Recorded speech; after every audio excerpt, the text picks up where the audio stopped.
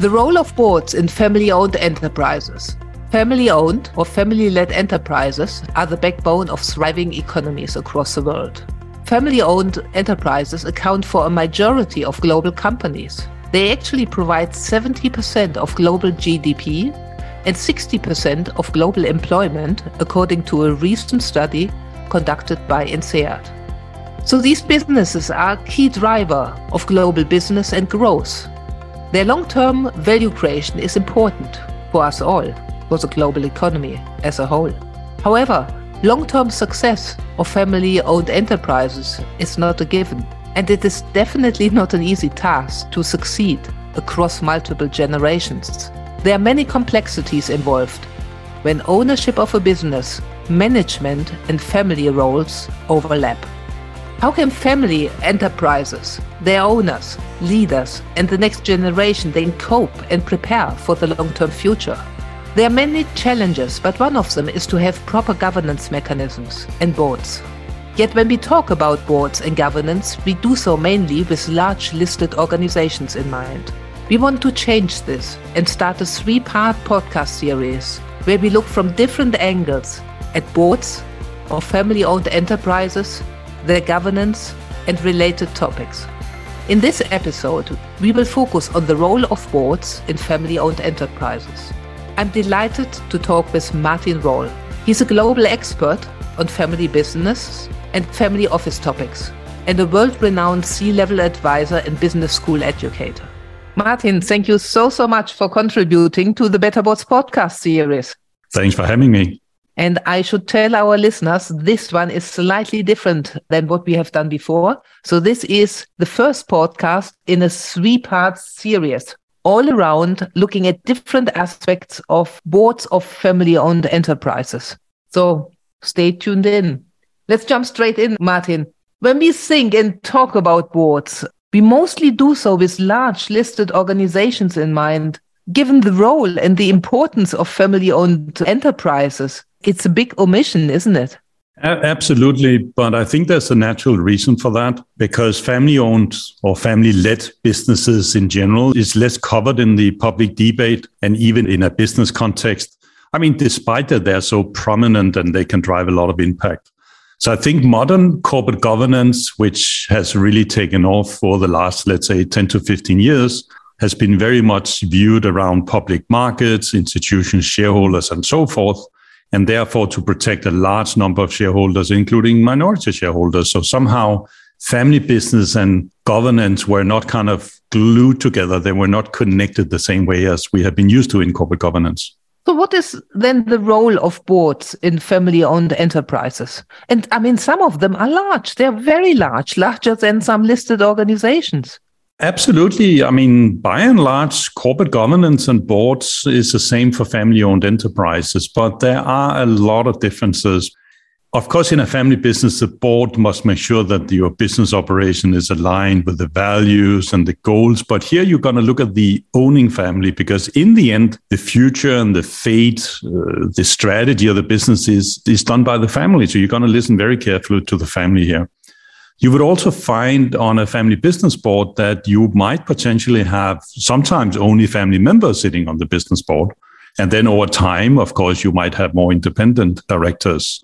So you find that in family business and on family business boards, directors might also be owners and leaders in the same company. And that's something that you don't see the same way, for example, in publicly listed companies.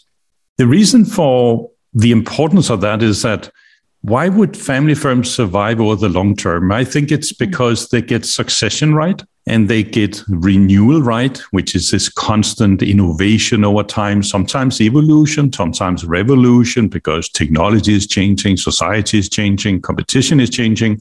But you also got to make sure that you got the right ownership. So, I mean, the role of the family business board is really, I would say, like a facilitator of a long-term journey, and making sure that the company is changing along with time. So it's always fit for purpose. I mean, boards really matter and they can play a crucial role in the long-term success of family-owned enterprises, doesn't it? Absolutely. And as I said, succession planning, for example, is very, very important here because who are the owners of the firm? Who are the leaders? What is the strategy? So to have that kind of long-term view, that's where the family boards are very, very important. They serve a mission when it comes to the roles and the responsibilities on the board, because you got this owning family or sometimes several owning families. We talk about family branches, and when it comes to family firms, think about if you sit on a family business board, I mean, you're the one that's going to ask those difficult questions that's going to keep the business competitive, but sometimes also questions that maybe the family members, because they might have conflicts and disagreements, different aspirations for the business, which I think is only natural. And you might be the one that's going to be willing to advance those questions on the board meetings.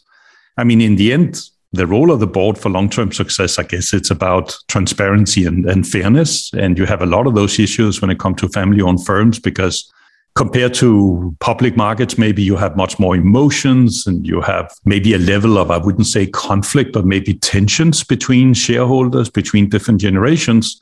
So you're also going to have that role, not that you're going to be part of it, but you're at least going to observe some of those personality conflicts, maybe concerns about nepotism or who is first, who got the right and all that. And so you make sure there's less abuse of power and you have that oversight that you can get on the board. So I think all in all, I mean, the role of the board is really, to be part of stewardship. We talk a lot about stewardship when it comes to family firms, because stewardship is this notion that what really makes a family business successful over a very long time. And for example, here in Europe, where I'm sitting right now, we have a lot of old family firms that spans many, many generations across Europe. And that's because they, by and large, were very good at when it comes to stewardship.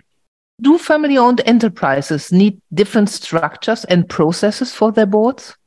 I think you're going to mirror best practices from the global markets. But in the end, the board you're going to put together for a family-owned business board, of course, is going to mirror those intricacies that relates to that particular family. You probably might want to have more flexibility, and you have that flexibility because you're not bound by the same, let's say, SEC rules and monetary authority rules, unless, of course, that you are partly listed. And we see that with a lot of family firms. They sometimes have a minority or a larger portion listed on the markets, and there you have to be careful. But structure is good, but you just need to make sure that you often have more informal reporting lines. There could be quite many, there could be complex, because you almost have to intertwine between ownership, between family members and between management. So you have kind of more people involved, you have more reporting lines, you have a lot of informal communication going on, because you have like family ownership and business interests are overlapping, and you also have emotions kind of involved. So you're going to look out for who's chairing it, who really has the power on the board. And of course, the role of the chair or any of the other directors can be quite important here when it comes to it. Our listeners always like really practical insights. What have you seen working in family-owned enterprises that larger listed organizations should think about and maybe implement? I think there are 4 things that comes to mind when it comes to family-run enterprises. And I'm very personally, as you know, I'm very passionate about family enterprises. But first of all, I think what we can learn from them is the long-term view. They tend to think generations, and it does not mean that they're not very nimble and very agile, because they are competitive to the teeth. They are competing on market terms.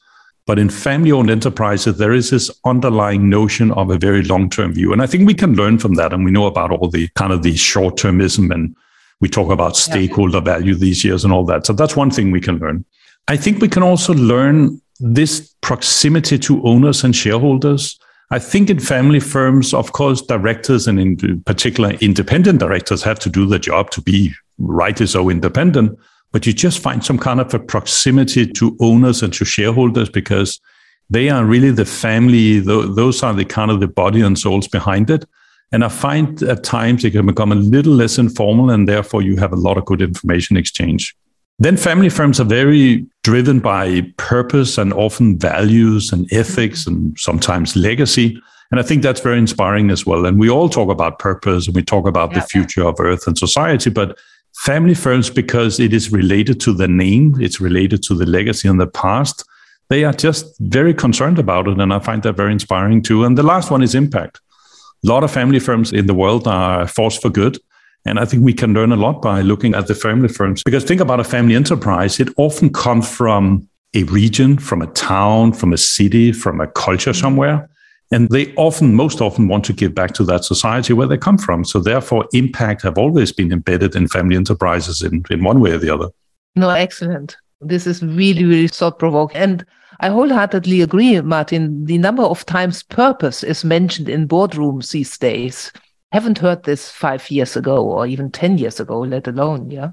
Purpose has always been this kind of fluffy term, but as you said, it has really risen in importance. And I saw an article in Harvard Business Review back in 2019, and it really talked about how purpose was important in terms of strategy, but also in terms of the bottom line and the broader KPIs. And they was demonstrated in that article that purpose actually matters. It's not only a nice slogan on the wall on the reception or in the chairman's office, but it is really something that carries a long way in terms of driving strategy forward.